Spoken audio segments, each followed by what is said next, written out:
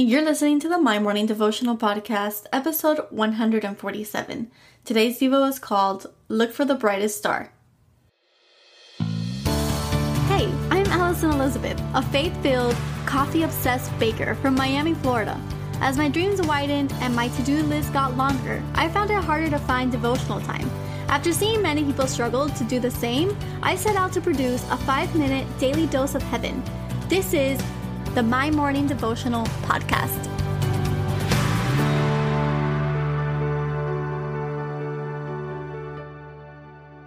Good morning, everybody. Happy Tuesday. Welcome back to the podcast. My name is Allie, for those of you who are just tuning in, and I am so honored that we are celebrating episode 150 on Friday.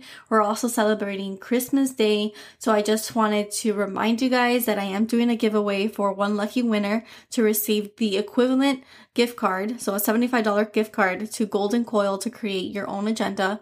Go on to @MyMorningDevo and enter, and then 20 additional people are going to get coffee on me. You guys know how much I love coffee. It's in my little outro music, and I would love to gift you a cup of coffee. So enter the giveaway. It would mean the world to me, and I hope you do so. So did anybody catch, before we jump into today's deal, did anybody catch the Star of Bethlehem last night?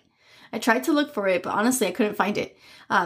And if you have no idea what I'm talking about, last night was the Grand Conjunction, and that's when Jupiter and Saturn aligned, causing this huge star in the sky. And of course, I live in Miami, and with all of the city lights, it's hard for me to see a night full of stars to begin with. But it wasn't so hard for those living in Bethlehem to see the stars the night that Jesus was born.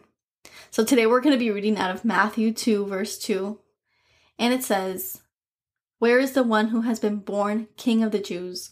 We saw his star when it rose, and we have come to worship him."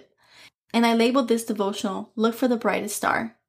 And I know we just established that those of us in big cities can't really look for bright stars, but it's not really what I meant. In this verse, where it says, "We saw a star when it rose, and we have come to worship him," I wanted to take that and lean into it. Instead of us looking for literal stars, I wanted us to start looking for the brightest situations, even in the darkest of times. Because stars light up the night, but Jesus lights up our life.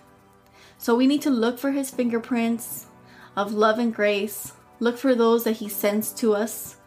He uses others to communicate with us. He is very, very much involved in our every single day life.